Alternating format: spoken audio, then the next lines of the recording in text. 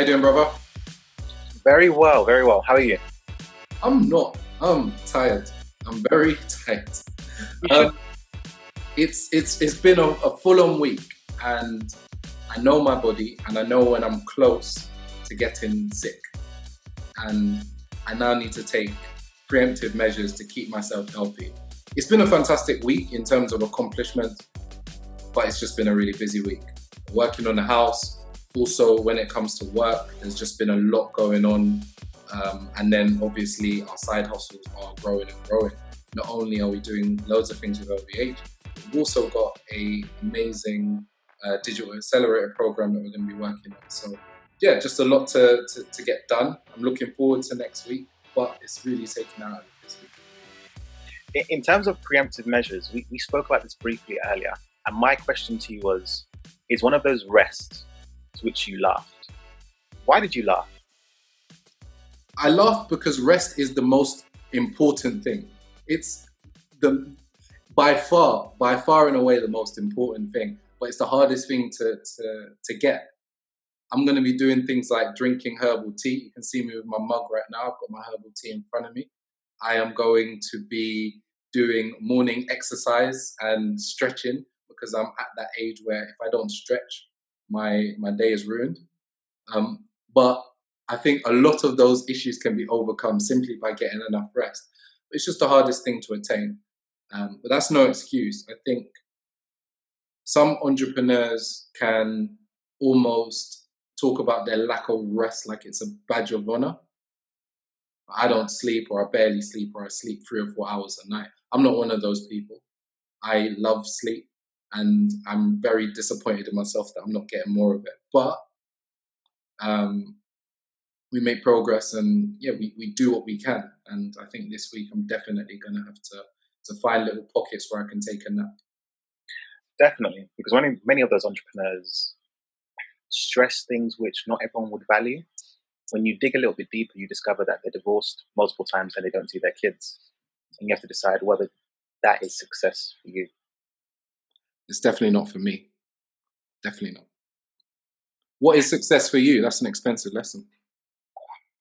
Tune in next week, we'll tell you what success is. How about you, brother? How you doing? I cannot complain. I'm actively trying to find pockets of rest. I'm also trying to be a better husband because I'm a very good father. I would say a brilliant father, but a pretty average husband. Partly because I see my children as dependents and they need me. And because they need me, I pour myself into them. I'm very intentional. When people highlight certain things that they're doing, they're like, how do they do that? Well, it's because I've intentionally geared them to do that. But then I'm also now very conscious that I'm not investing the same level of time into my marriage. And thus, I'm glad that I've realized it, because I'm now making that conscious decision to remember that she chose to be with me and she could choose not to. And let us not have an expensive lesson about marriage. Woo! We talk a lot about a business being like another child, having another child in a relationship. But I do wholeheartedly believe that a marriage is also like a child. That both parties have to nurture and raise and develop. Your marriage will go from stages of immaturity to maturity. So yeah, if you're not putting the level of effort into that child as you are into other endeavors, then it's not going to grow and be successful. Now, for those people who are confused, thinking, I've just been recommended to listen to this podcast, you are in the right place. Yes, we have spoken about home improvements, not resting, and marriage, but this is Expensive Lessons, the podcast where company directors speak about the fruits of their labors, but more importantly, the failures in their past, which has made them who they are today. And we're extremely proud because we've got, once again, a very, very, very special guest. People, write down the name. Ghanaians out there, don't cuss me for mispronouncing the name, but it's someone to definitely remember. Please, please, please welcome Diane Tuffuor. Now, Diane Tuffuor is the founder and managing director of the Afro Beauty Company. Now, she's someone who's extremely brave. She's decided to delve into the world of Afro hair and beauty as a Black woman and decide to be as ambitious as having a one-stop center for all of your Afro hair needs, both male, female, and children. Now, you may think, oh, I've heard of that before, but when you hear of her story and hear of the way she's trying to do it, you might realize that actually this is more akin to who you are as a Black woman, a Black male, someone who has interests in the Black community. So without further ado, Diane, welcome to Expensive Lessons. Thank you so much for having me. Honestly, it's a privilege to be on here. Now, please, before we continue, can you just correct me with your surname?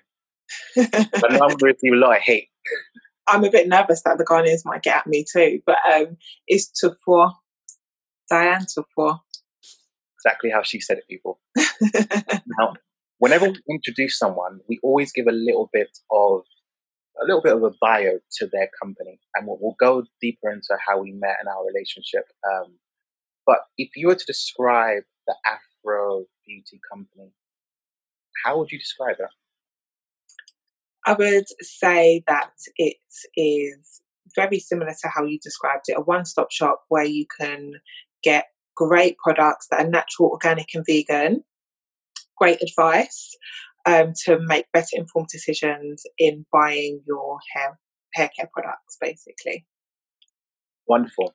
Now, I'm really looking forward to the people who, after this, are going to start doing their Google, start doing their Instagram checks to check you guys out. Because when we met you, you stood out. And you stood out largely because of you. And it was one of those instances where I realized that a great founder director can just sweep people with them. You don't even know what they're selling. They're just like, what is she doing that I can be part of? Hair and beauty. Now, I'm about to ask a very odd question as a Black male in the hair and beauty industry. Why on earth are you in this? So it mostly came out of my frustration. In 2017, I cut my hair all off. My hair has always been natural, but I was getting a little bit of breakage. I had straightened my hair with straighteners, and I was getting some breakage overall throughout my whole head. I had a bit of heat damage. So I thought, if not now, when? Why not cut my hair all off and go for it? So I did, and I literally cut my hair all off, as in like my hair was absolutely gone and my scalp was bald, to the point where my scalp was even a different colour to my skin. I look like a Malteser when you bite into it. And so basically, when I was growing back my hair to be as healthy as it could be and to just have like great hair, I found that there was nowhere to go to that had one, great product, two, great advice, and three, in an environment of somewhere that actually looks like me. And I was really frustrated by that. Although those kind of conversations had kind of been going on within the community and from people that did look like me, nothing was done about it. So I literally said to myself, I'm over this. I don't want to give my hard-earned coin to anyone else that doesn't look like me or that doesn't understand or that isn't selling products that are good for my hair and my scalp. I'm going to open up my own shop.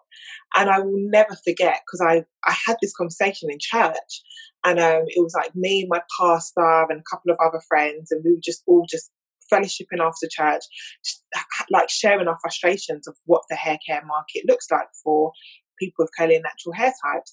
And when I said it in church, I think everyone was just like, oh, okay, this is just another thing that Diane's saying. But the next year I was like, guys, my shop is literally on the way to get opened.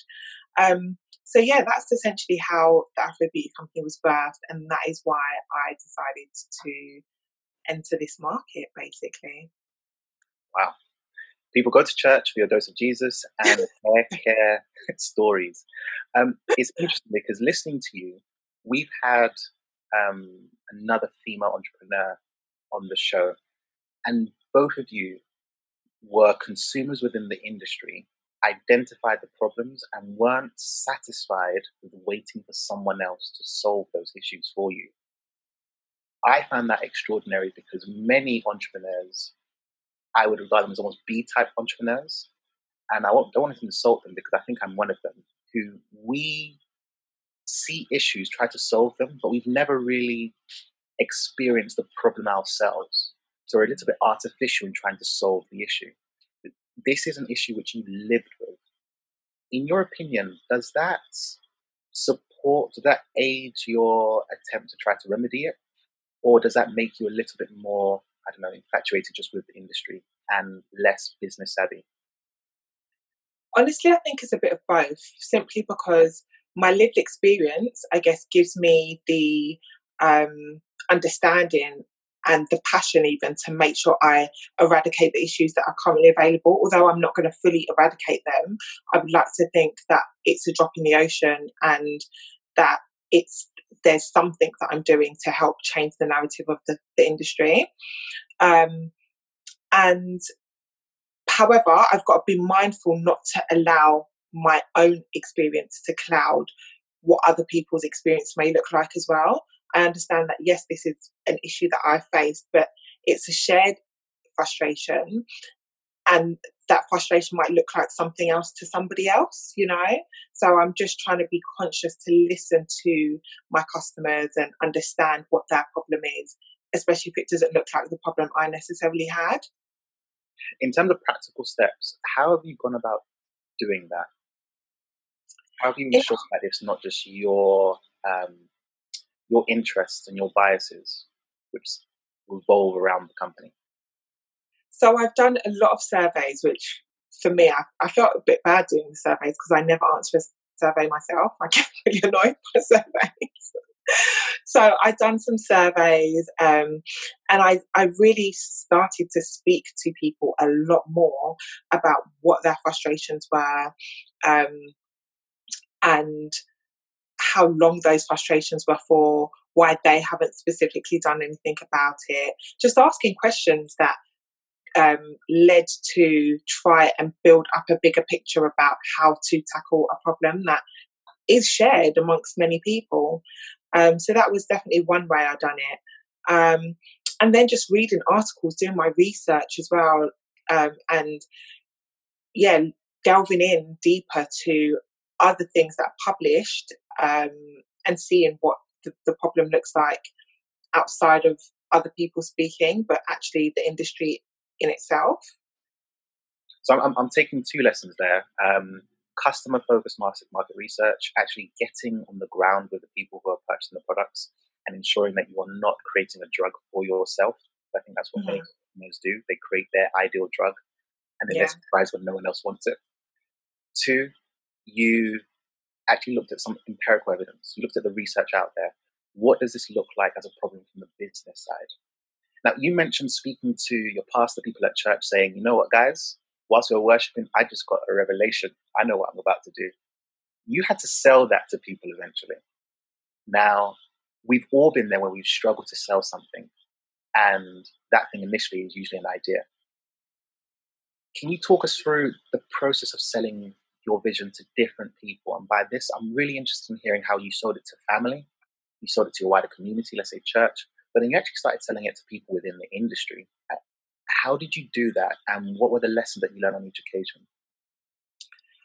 Honestly, I've done it by sharing my lived experience first and foremost. And I think when you do it from that kind of place, you are just authentic. It is what it is for you. So you just kind of share it with all your frustrations, the passion. And I think that kind of allowed it to be more organic and just more transparent. I feel as though a lot of the people that I have shared my vision with and what I'm doing feel the same frustration to some level or degree. So there's a level of understanding sharing it, and I think it's about the execution that people might be like, okay, I understand this problem. I truly know that it's needed to be solved in some way, shape or form, but how are you going to go about doing it? Because I think the market looks very saturated, and essentially that's where the issue is in terms of the kind of retailers that have really taken a hold of this market. So it's always the how, but sharing the vision and kind of getting that across isn't really challenging, if I'm honest. It's usually done quite organically, and I think it's been an ongoing frustration for a lot of people, so they genuinely understand it and get it. And that's why I'm going to pause you there. I'm going to try to do a little bit more of a deep dive into you, because you just said, well, sharing the vision hasn't been too difficult. For you, it hasn't, because you, I don't want to say have natural skills to help you do that, but there are many people who are brilliant in what they do, but struggle to communicate their idea. You do it really well. Is it because this is something you are truly passionate about and you are going to impose that passion on someone else listening? Is it because you've rehearsed it so many times?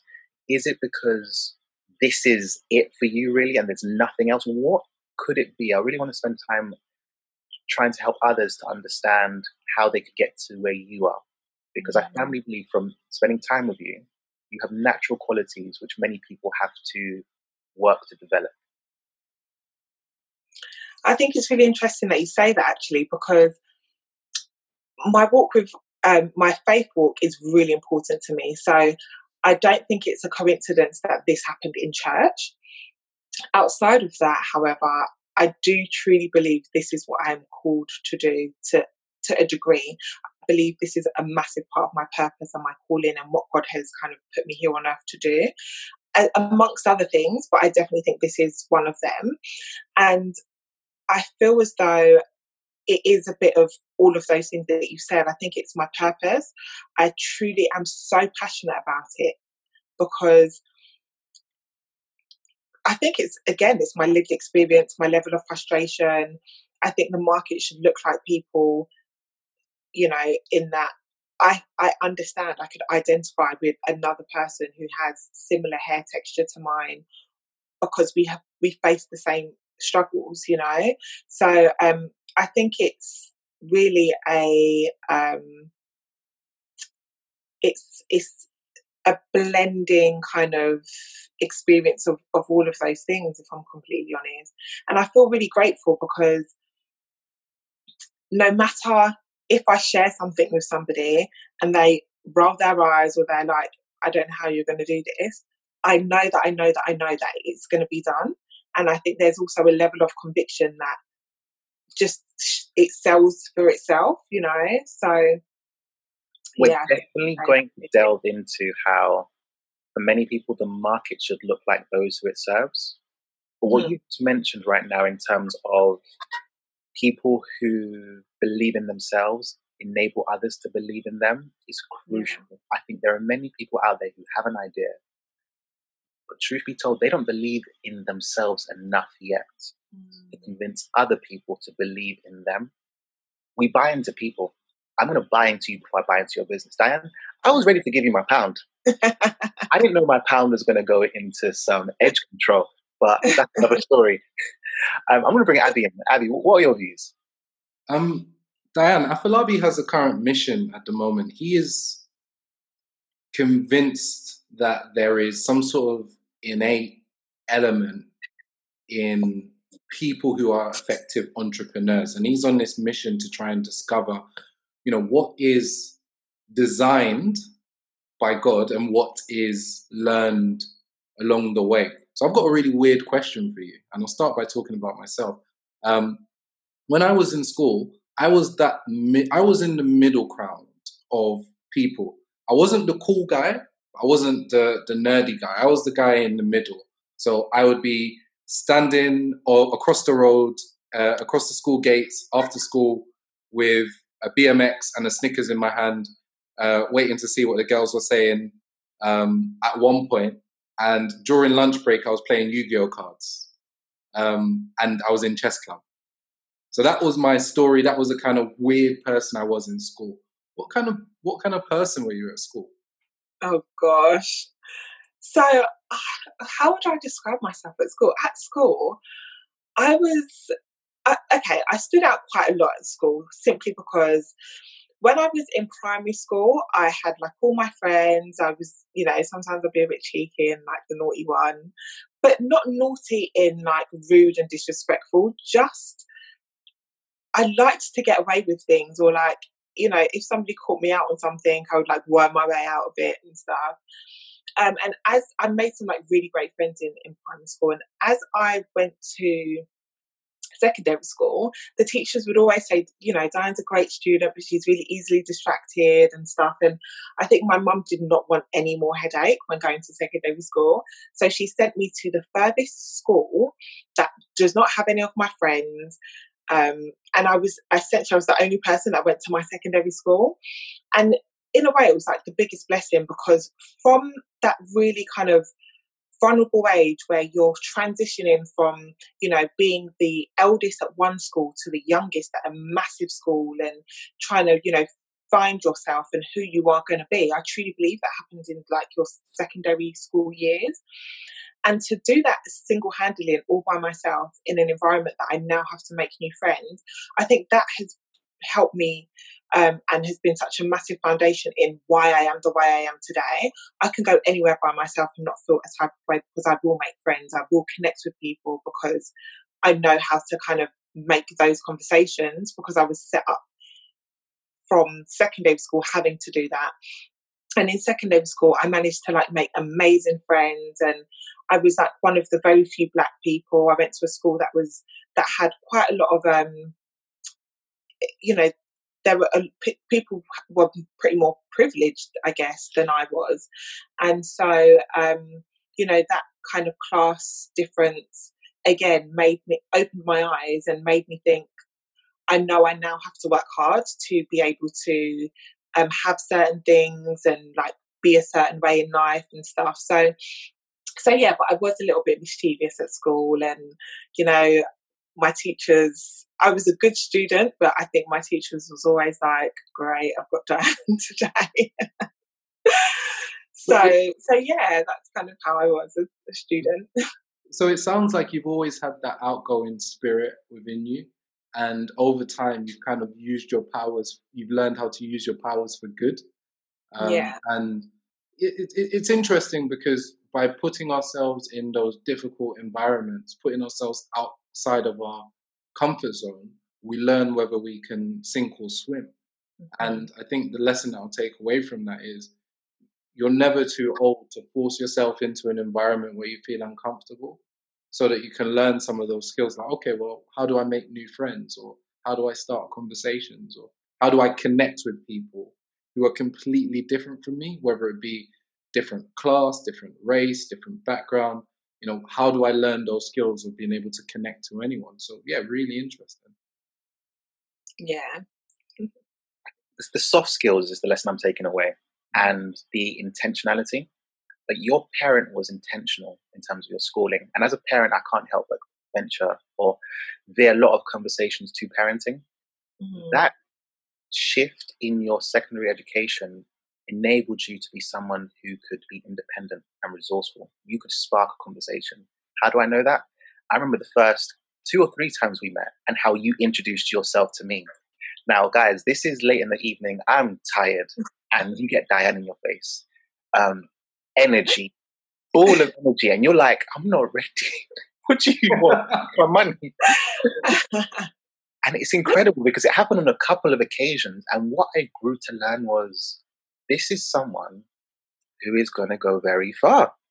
This is someone who, irrespective of whether you know them or not, if they want to spark a conversation or to create some form of connection, it will happen.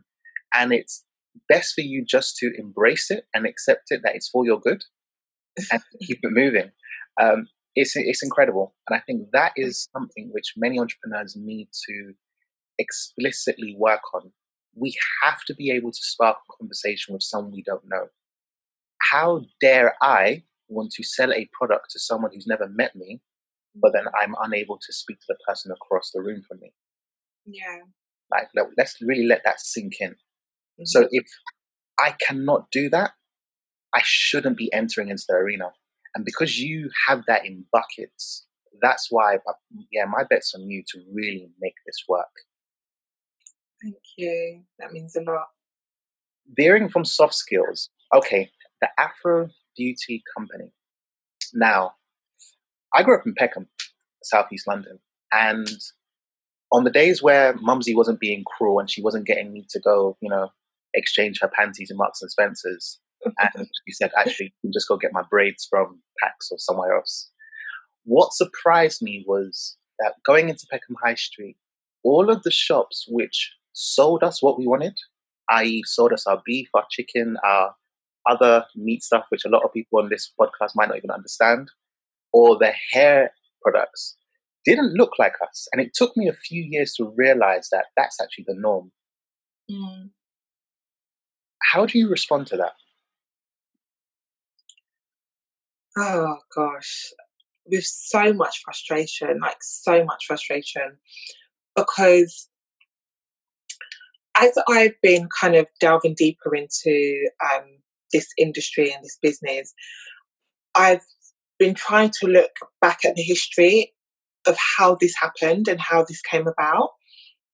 And unfortunately, I guess there was a little bit of maybe lack of wisdom, or maybe it was that we didn't understand the power of the things that we have had. But I'm still diving deeper into truly understanding how this has happened, because I don't know. However, I truly want to be able to really change the narrative now, because the fact of the matter is, not only is society changing, but people are just being so much more mindful of where they shop, how they shop, what they buy, what they consume, what they put on their hair, what they put on their scalp. So regardless of what the history looked like, I'm really hoping that changes, and there's room for it. There's so much room in the market for it. So yeah, it's extremely frustrating beyond words. I'm saying that to just be polite and saying it in the most politest way.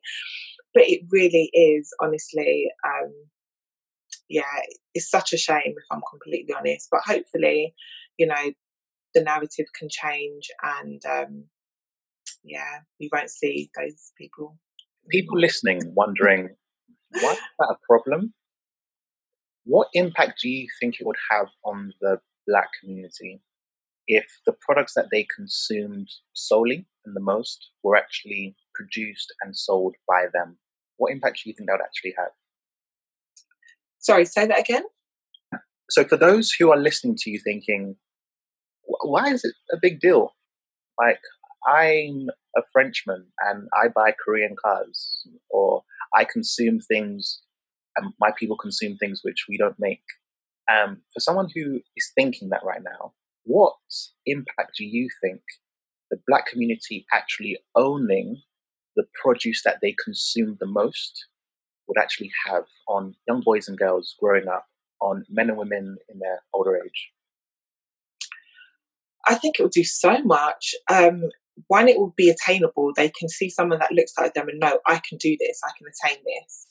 I think it will help within our economy, in that, we can kind of gather together and have our own stamp on having things for ourselves. I also feel as though it's really important to know that I can always make something that I understand about myself, about my hair. If I'm formulating the products, I know that I'm providing the best ingredients for that actual source. And the thing about another community or another kind of ethnicity sourcing the products is they are sourcing it based off of whatever they are hearing through the grapevine is good. And actually, some of the products that they provide aren't for us. They cause a lot of health issues for us. So it's about really learning and understanding what someone's hair needs, what someone's, scalp needs. And unfortunately, they just don't have that information, So, so I think it's important that our children see what is attainable, so that they can do that for their generations and moving forward outside of the hair community. And yeah, I think it's important for us to know that if it's for us, then if it's by us, then it will be for us in its entirety, Absolutely. What you're saying really resonates with me, and I'd really like you to maybe expound on the idea in some communities that, especially among women, unfortunately, that they have bad hair or difficult hair or their hair isn't beautiful.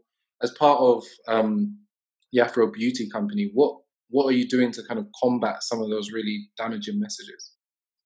So I really like to represent that through a lot of the images that I put on my Instagram and even through myself. So I struggled with this in that, I love my protective hairstyles, and my go-to protective hairstyles is usually a weave. Funnily enough, I have not worn a weave for, I want to say it's coming up to 2 years. Not because I don't love it, but actually I even had to kind of undo some conditioned truths that is my hair beautiful? My texture, is my texture looked at to be one of the nicer textures or one of the, sought after textures? In the ideal world, it's actually not. Like, yes, I get compliments on my hair, but I truly believe that is because I've learned to embody it. I don't think it's because it's the stereotypical "you have got the nice black hair" type thing. So I think mainly through myself, kind of really showcasing my hair and that I love my texture. I've learned to love it, and it makes me so sad to say that I have learned to love my hair. That wasn't just something I kind of grew up loving. But also, I want people to understand that the protective hairstyles also are okay. It's fine to have a good weave, a good wig, as long as it's done properly, that it's not damaging your hair underneath.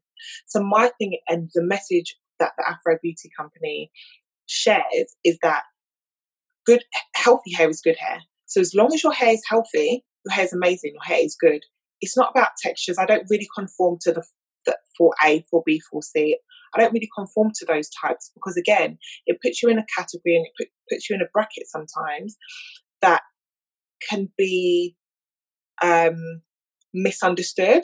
I think it's great so that you can identify with, okay, I might be in this category in terms of knowing that your hair might be finer or softer or, whatever that may look like.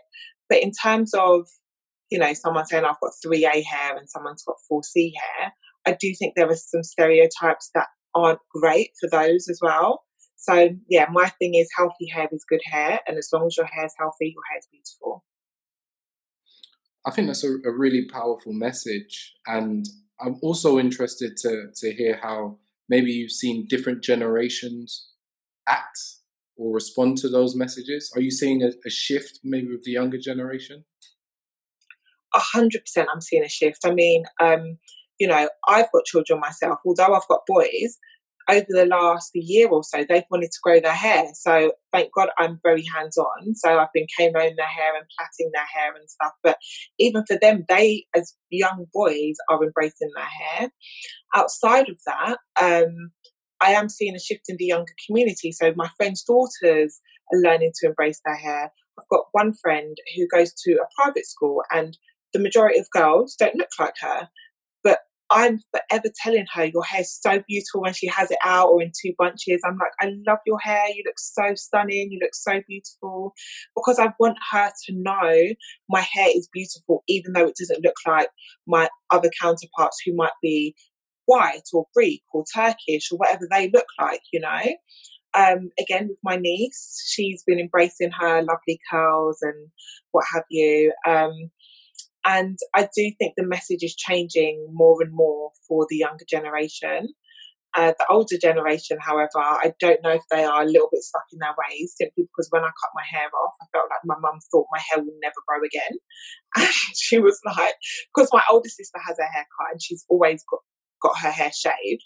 My mum's like, oh, I hope you're not going to turn into your older sister. And it's like, we are not defined by our hair. Yes, our hair plays a massive part in our role, but just because my sister's hair is short, it doesn't take away from who she is, So there is kind of, I hope the gap, the kind of stereotypes, kind of, I hope the gaps bridge a bit better with the older generation, so that they can also help their grandchildren to love their hair and not be worried to cut it or trim it or to keep it healthy. Or, if they want to have a bob, they can have a bob. If they want to have short hair, they can have short hair. If they want to have weave, they can have weave.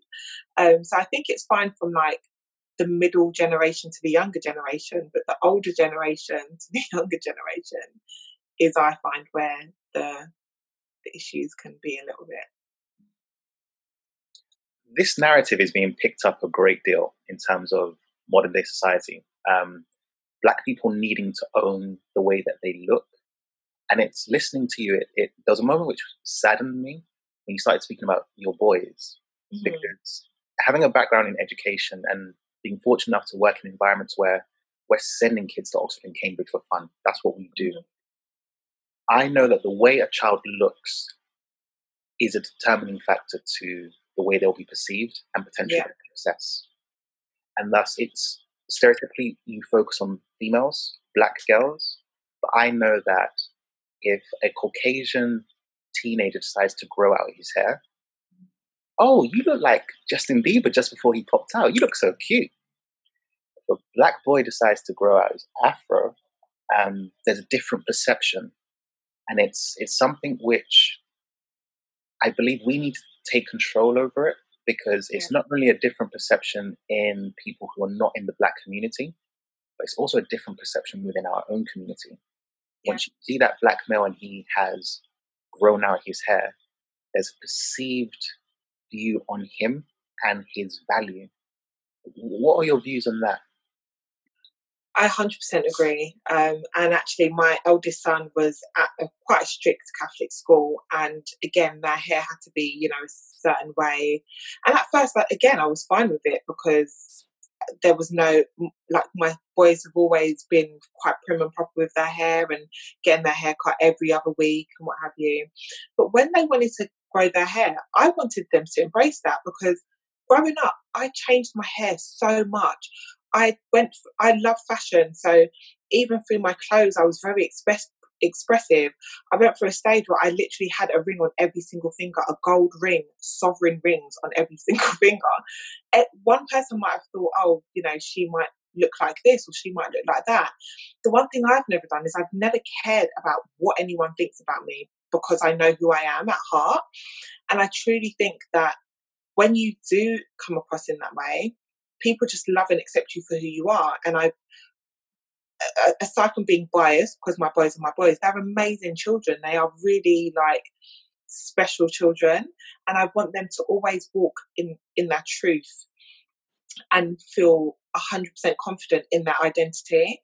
And I don't want them to be bound by their hair or by what they're wearing, as much as I let them understand that their appearance is important. I don't want it to take away from who they are. And I think that message does need to be shared a lot more, in it being okay to have different hairstyles and that not define who you are. I was on a photo shoot with a really big influencer. He's become an influencer because his hair has been a massive determining factor with what school he gets into. Why does he have to cut his hair? Why does he have to conform to what an educational constitution thinks is acceptable for him to study or do his work? It has no bearing on how he's going to perform in his education if his hair is right down to his legs, or if it's cut in an amazing hairstyle. I mean, unless research shows otherwise.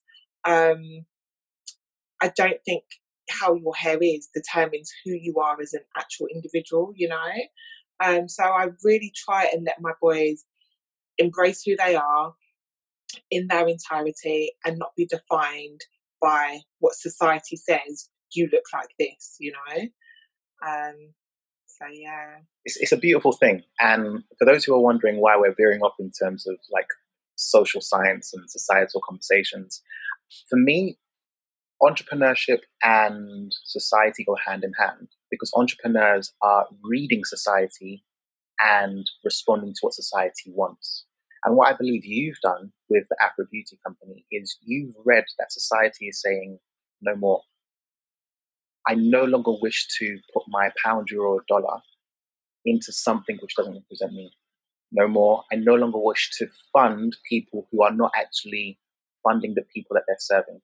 No more. I no longer wish to actually serve stereotypes and prejudices which are discriminating against the people who look like me.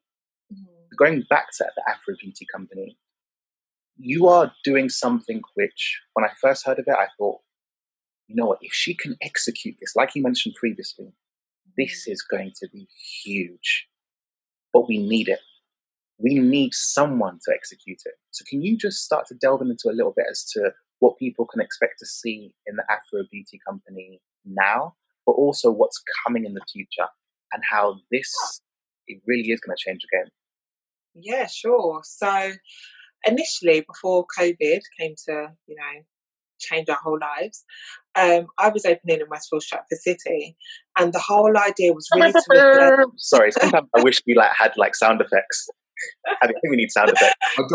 I'll drop a bomb in. It's fine. I'll drop a bomb in. Sorry, Diane, I'm a bit hood. And the whole idea was to really reverse engineer from going, online to physical store. It was also, I really wanted to massively change the experience of what people had currently experienced in, where they go to shop. I wanted to completely transform the kind of shopping experience in going somewhere where you have like cluttered products on dusty aisles. The products are dusty. You don't really know where you're going. You haven't really got the right advice or expertise. And for me, going in somewhere like Westfield was going to do that. The design setup that I had was really clean and very kind of aesthetically pleasing. It was like a great kind of luxurious environment, but somewhere that you can go and feel comfortable in, and have some consultations with trichologists and really be looked after.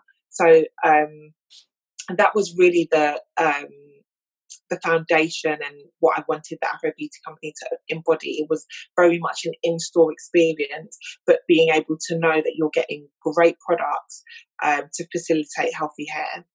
Now that it's online, I'm actually still kind of navigating that and really kind of understanding what that looks like online. However, it's been so great kind of looking at the data that I've been getting in. So essentially, I want to do what I wanted to do in store online and be able to help people to get great products, great advice in one place, basically. So at the moment, all the products that the Afro Beauty Company stocks kind of has a detail of like the benefits and the key ingredients and, how to use the product. And then it has a list of the full ingredients, and people can come, they can send us a chat, a curl chat is what it's called, and ask for advice. And I really want to incorporate a trichologist section where people can actually get the necessary hair information they need for their specific needs. Because, I can go to the NHS, and if I've got a skin condition, I will get seen by a dermatologist and they will assess me for my specific needs. There isn't those kind of services available, and I really want to be able to do that for hair, because hair is really important and people do have issues with their scalp. The only difference is if they do go to the NHS, they will get the standard, shampoo that they give to everybody if they say they have a dry scalp or, breakage of hair or what have you. So I think it's really important to draw the community together. I know there are only a few hair trichologists, and they are a community in themselves. And I really want to have a platform where people can know it's the go-to place. I've got this hair problem, let me book with them and kind of get the help I need. So yeah, that's the goal. So I think it's really interesting that I know exactly what a dermatologist is and what a dermatologist does, but I'm listening to you right now and talk about trichologists, and I can nod and smile like, yeah, I think I know what they do, but I'm not 100% sure. So for my benefit, what exactly does a trichologist do? So a trichologist, oh gosh, I hope I, for their sake, get the definition right. But they essentially are specialists in hair and scalp. So they can look at your scalp and they can look at your hair shafts and they can assess what your issues are.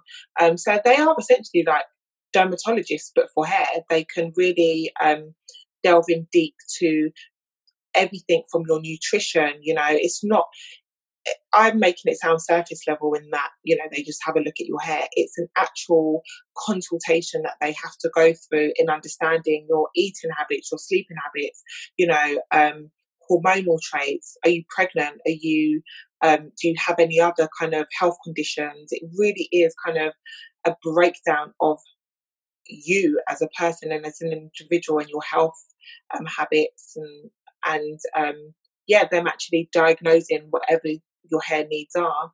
And again, that can look different for everyone else. And this is the thing about hair care as well. You know, Google is amazing. That's how I learned a lot of things.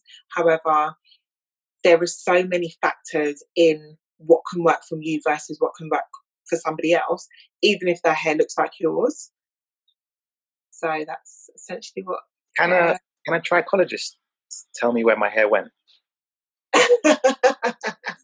Potentially, they might even be able to tell you if your hair can grow back, depending on, you know, maybe your diet or your hormones, maybe.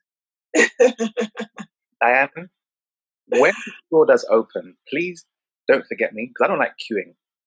And I say that because when Abby and I were young, I'm talking about 15, 16, 17, half days from school, free time, we probably would have gone to West End and gone to Trocadero, arcade, and go shops. I can see the droves of teenage girls who are going to be queuing up in that store, because you're offering an experience to ethnic women focusing on all of their hair and beauty needs in a prestigious environment like Westfield Shopping Centre. Mm-hmm. You already know the numbers in terms of the footfall.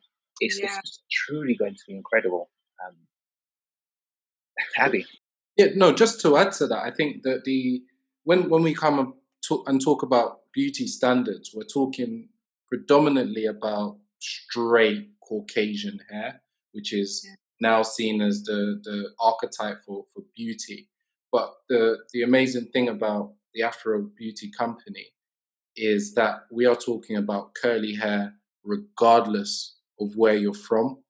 And there are people from other backgrounds, you know, Turkish backgrounds or Middle Eastern backgrounds who have curly hair, who don't fit into the quote unquote kind of beauty archetype, who also need help around how to look after their hair, how to be impressed and proud of their hair as well. So I think this company has got so much that it can provide to such a wide range of people, which I think is one of the key selling points that I'm interested about.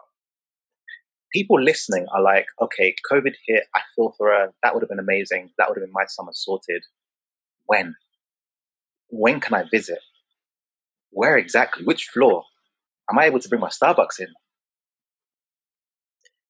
So we were opening, we're going to open. If anyone knows, it's on the first floor, right by John Lewis. You've got the Costa, and then the Afro Beauty Company is right next to the Costa. Because of the current climate, the shop is going to postpone the opening to next year. And unfortunately, I don't know when that will be, just because the climate is just so unpredictable at the moment. However, it will be opened in due time when it's safe to do so.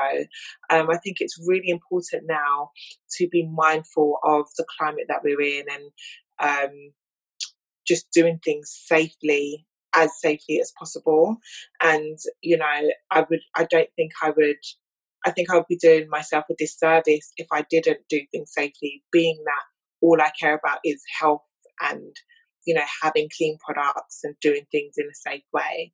So I hope that is soon, and I hope that COVID just goes away for everybody so that we can open up ASAP and, you know, get people in, get kind of consultations going, get people in the flesh to like take pictures in our Instagrammable shop and stuff. Like, I really cannot wait. And I also just to provide job opportunities for people that want to get into this industry and this field. You know, it's more than just the Afro Beauty Company as a brand. I think it's so important that nowadays your career could look like, you know, so many different things. And I understand that there are people and that there are younger teenagers that want to have a career in the hair and beauty market, but may not necessarily want to work in a salon. But again, this industry hasn't been able to serve that because there aren't shops available like that. So I'm really conscious in recruiting and making the recruitment process such that people can really grow and develop within the store setting as well. So I'm really excited to do that. Well, it's amazing that you've gotten to this point. Even though COVID has kind of tried to step in and be an enemy of progress, it will not succeed. But the fact that you've gotten to this stage is amazing. And I'd really like to hear a little bit more about how you got from having an idea about this amazing store to actually signing on the dotted line and having a physical location in one of the most prominent spaces in the country.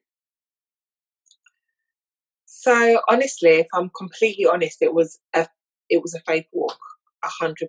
So when I had this kind of revelation about the Afro Beauty Company, I truly believe that it was God sent. I'm speaking as a believer, but I want anyone that's listening to just understand, when you have a vision placed on your heart that is like clear as day, for me it can only come from God. And I guess everyone identifies with whatever faith walk they're on themselves, but for me this was implanted by God, and I feel that was confirmed more and more along my journey. So when I discovered that this was the vision, all I heard was, this has to be in Westfield, Stratford City. That was all that I heard. However, where I lived at the time, there was a vacant space, and I'd shopped in there for ages. It was a brilliant location. The demographic was there. So I inquired about that store, and it just wasn't sitting right with me. It wasn't the Afro Beauty Company. But I'd done it because it looked like it would be better. And also I thought, how am I going to get into Stratford, Westfield City? Like, little old me, how is that going to happen? So I spoke to my sister, and I said to her, like, now I think it has to be in Westfield. And she was like, yeah, of course. She's like, all you need to do is like have a really good deck, you'll be fine. And I was like, a deck? What's that? It's like, essentially it's just a presentation, sharing your idea, and having some real concrete points about your business, and basically a few page business plan put together that you can share. So I spent 3 months on working on a deck, and I really put down like what I truly believe the vision was, and the basis of the business. So I reached out to some agents, and an agent got back to me and was like, oh, this is great, when would you like a viewing? And I was like, what? So then I was, just gave the day and stuff, and went to have a viewing. And really that viewing was me pitching to Westfield at the time. Little did I know. So I essentially pitched my idea. They thought it was great. But it was so funny because I went in with all these things, and they were like, no, relax. It's not going to be that. But we can work with you to, really put something together in order to see how this goes, basically. So there was a lot of learning along the way, because there was a lot of things I had to put in place. Westfield have got some really kind of some really refined kind of processes to go through, rightly so. So yeah, I had to kind of go through all those processes, hire a team, and really get that done. But I'm so grateful that I'd done it, and Westfield were really great and very accommodating in doing so. So that's like the backstory of it all, really. That's amazing. And I think for me, the biggest takeaway there is the importance of being ambitious. I think a lot of people never truly reach their potential because they're maybe a little bit intimidated by the position they have to put themselves in order to get to what they want. Standing in front of some really senior executives at Westfield is quite intimidating. But if you didn't put yourself in that position, you wouldn't be where you are now. So the lesson to take away from that, and for anyone listening, is don't dumb down, don't dull down your vision just because it seems unattainable. Be ambitious, and The worst case scenario is a no, but the best case scenario is that you get what you want. Exactly. Definitely. Be ambitious and write the vision and make it plain. Yeah. We believe in writing visions down, and it's a biblical principle. And one of the benefits of it is that it will stare back at you. It's no longer one of those fleeting thoughts that you have in your mind which just disappears, but you canonizing it and recording it will actually just force you to decide, are you going to pursue this or not? Are you going to screw that piece of paper in the bin and kill it yourself right now? Or are you going to actually start building upon it? And that's what we saw you do. It's incredible how you chose not to have all of your eggs lined up neatly before you actually decided to make your omelette. You learned along the way, which many people don't wish to do. They want to have everything tied down to the T. Yes, you spent 3 months on the business day, but that's perfect because you were writing that vision and it wasn't a simple statement. It was one which you were iterating and working along and not showcasing to someone else until you thought it was something worth showing. I think many people could benefit from just taking those principles and applying it now to that idea which they have already, but they're allowing just to flitter away. Incredible. Okay, so you are now in Westfield with these business execs. How did that feel as a Black woman? Oh my goodness. So I was so nervous simply because I also didn't prepare. I didn't know that that's what I was going to do. And it was hilarious because actually when I got there, my agent was like making out like, oh, this is fine. It's not a big deal, what have you. And I'm glad she did make it feel like it weren't that, because if she made it any more than that, I think I would have been more nervous. But it was so funny because they were like, oh, we've only got the biggest room available, the biggest meeting room. So I was in this large room with these two executive, the lease executives of Westfield and my agent. And at the time I was just thinking, I physically cannot believe this is happening. Like, of all things as well, to be in like the biggest conference room, like I promise you it was huge. To then stand and pitch in front of these three people is wild. But again, I was organic and I just shared my story. And the beauty of it was that, so it was one male, one female. Sorry, the Westfield, the executives of Westfield was one male, one female, and my agent was a female. These are all white people. And the lady that it was the executive had the same issues with her hair.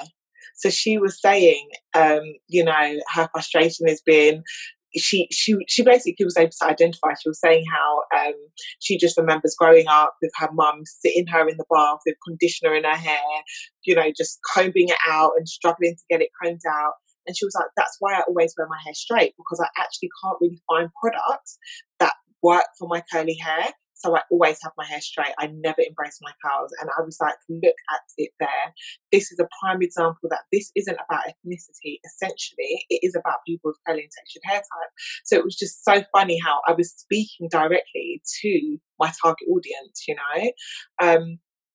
and I think that definitely helped in them understanding that this is definitely something that needs to be done. Westfield haven't got a shop that is specifically aimed for this either. So, they definitely saw the niche and were excited to work with a business that has such a niche in Westfield. So it was a great experience. Honestly, I wish I could have recorded the whole thing.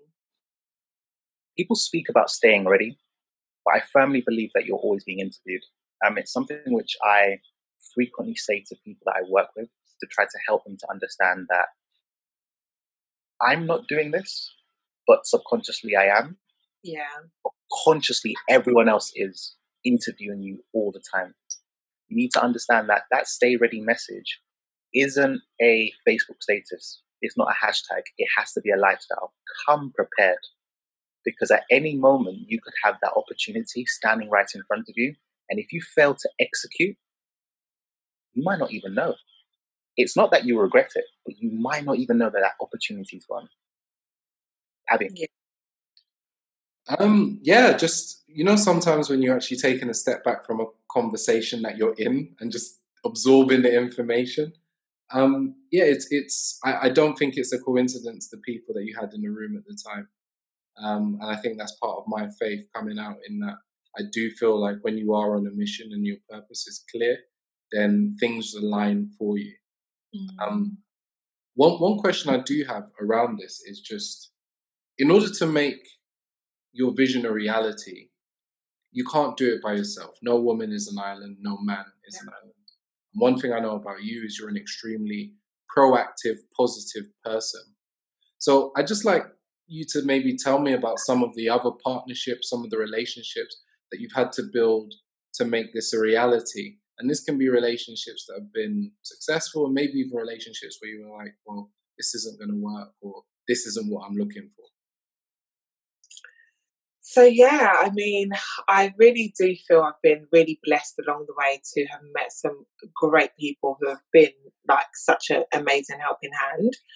But with the whole, you know, navigating through this whole Westfield period, I've had to hire along the way, and I found that if anything, the difficulty of this process has been the hiring process because one, I'm new at it, so with everything that you're new at, sometimes you are really trying to navigate what that looks like, and sometimes you don't know what you need in an employee. Sorry. So when you're recruiting someone and you don't necessarily know what you're looking for, you're kind of expecting them to tell you what you need once you've shared what it is that you are hiring for, if that makes sense. So one of the team that I had to hire at the beginning, honestly, it was amazing. It seemed great. But as time went on, I realized that they didn't actually have the capacity to work with a startup like myself. I want to be a part of the process in its entirety. This is my baby. This is like, I have the vision for everything I'm doing, and I need to be able to share that clearly to get it executed. And as you said, Abby, I can't do that by myself. Um, and so I thought I was quite a thorough person in even how I kind of break things down or how I will assess something being the right thing. However, I've learned that sometimes things can look like what it is that you want, but it's not that until you delve deeper into that relationship.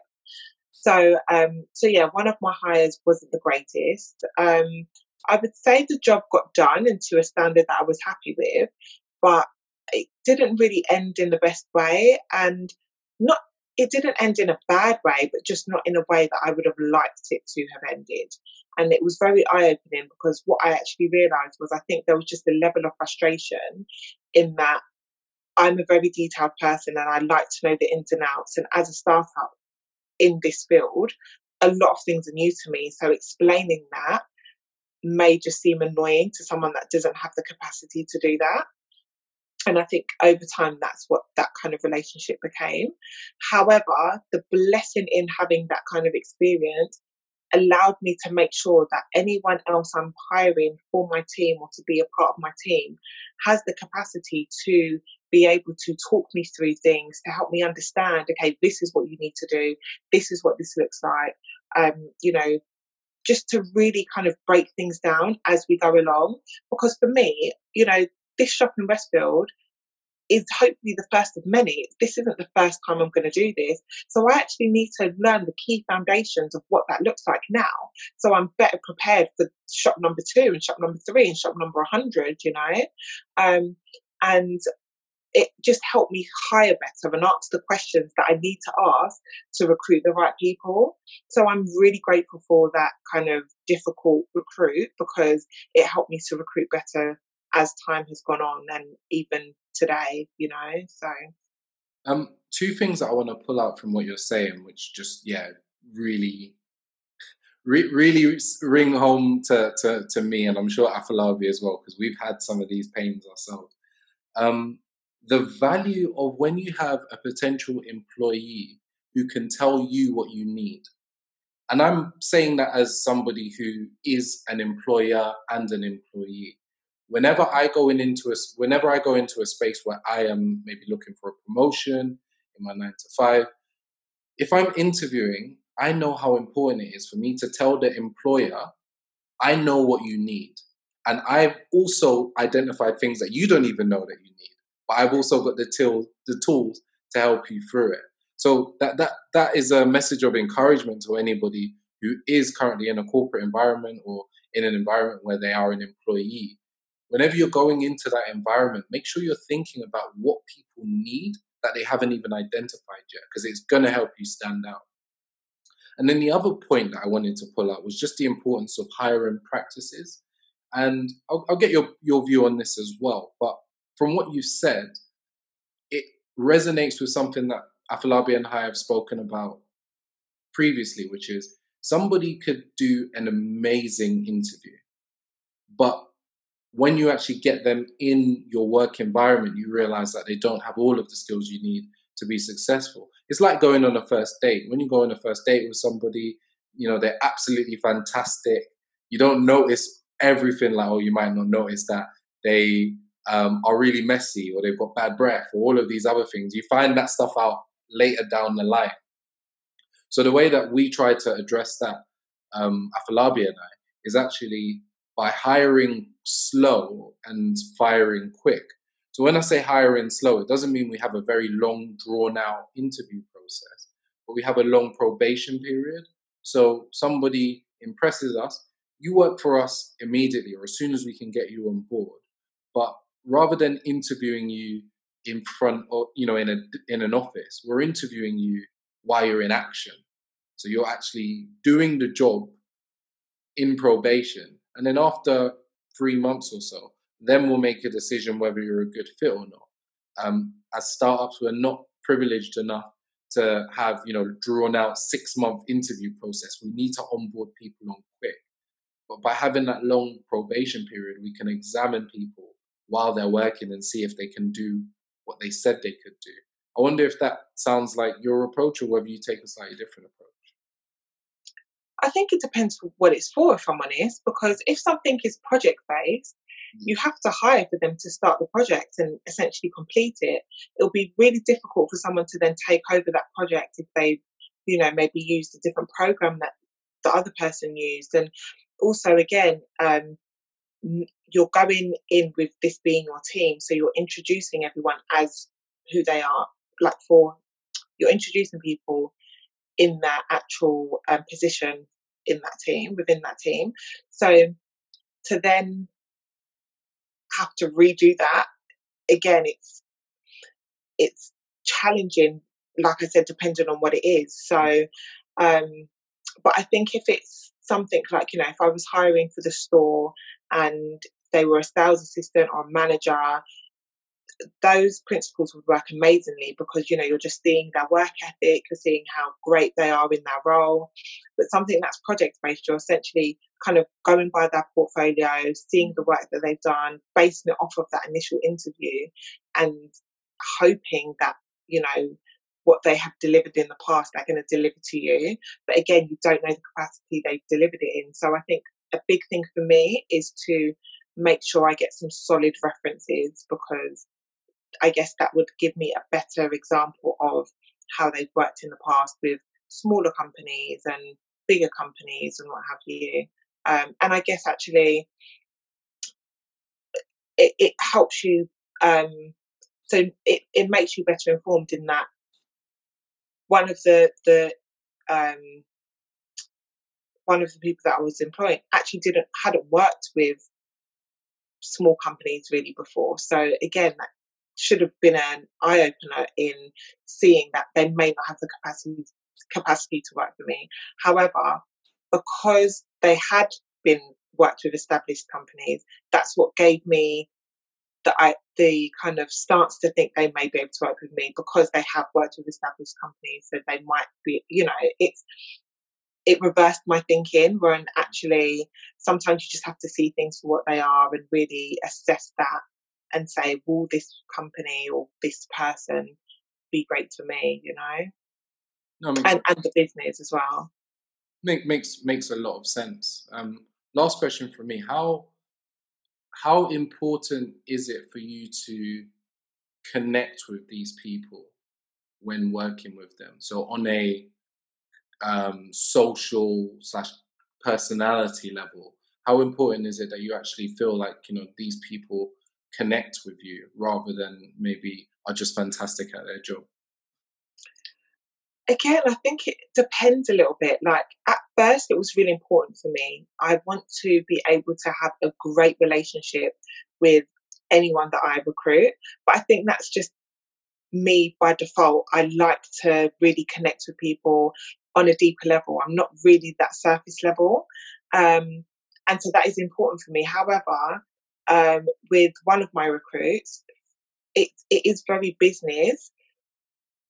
How it is very business focused. However, you know, whenever I drop them an email, and even through this COVID, you know, time, I have emailed them and tried to keep that relationship open to just check in on them and that, you know, just make sure that they're okay and notify them, you know, when things are going to be up and running or what have you. I'll be back in touch and just keeping those conversations open. But I understand that actually they wouldn't really be within my social bubble. Um, so yeah, I do think again that things like that depend, but as a whole, I would really like to have a great kind of connection with whoever I recruit. And if that could be on a social level too, that would be great. However, boundaries sometimes can be blurred if you have like great social connections, and then, you know, when it comes to the working environment, it becomes difficult. So yeah, I think you've just got to be really mindful and apply wisdom in how you go about doing it. Agreed. We're starting to veer into the one question which we do ask all of our guests, and we try as hard as possible to personalize all of the conversations because each individual is unique. But this is Expensive Lessons, and the reason why I truly love this podcast is I'm a firm believer of learning from other people's errors. As a child, I was told that was wisdom, learn from other people's mistakes. And we have a great opportunity to actually speak to successful people who are emotionally intelligent and vulnerable enough to actually share some of their expensive lessons which they've made along the way. If I was to ask you which expensive lesson really stands out in this journey, which would you say? Definitely the one I described in who I recruited for one of those projects, simply because for me, I really struggled to express how unprofessional I felt they were, because there was this expectation, and I think I genuinely took a liking to that person. So I just felt it was really difficult to navigate kind of how to deal with it. I really did struggle, and it really helps me to become more firm and assess how I recruit moving forward, you know. But yeah, I think that was definitely the most expensive lesson and the most challenging one. Yeah. Listening to you recite it, I hear the pain.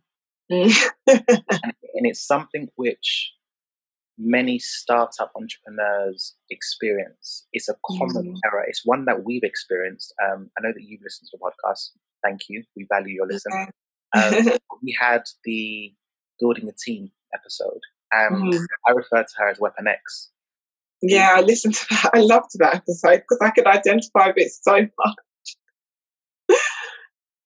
For those people who are listening, Diane really slowed down, and she chose her words carefully, just reciting that experience. And it was a painful one.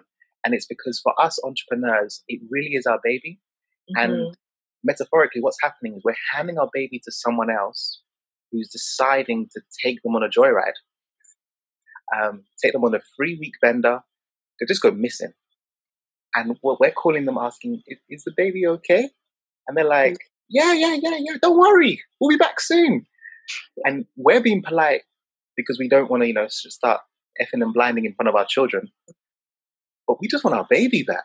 Yeah. So, yes, it's something which offline, I think Abby and I potentially speak about because we're seeing it so often. It's something which I do a bit of mentoring. Abby works extensively with many companies, with Consec, and we're just seeing that pattern. Startup businesses make poor recruitment.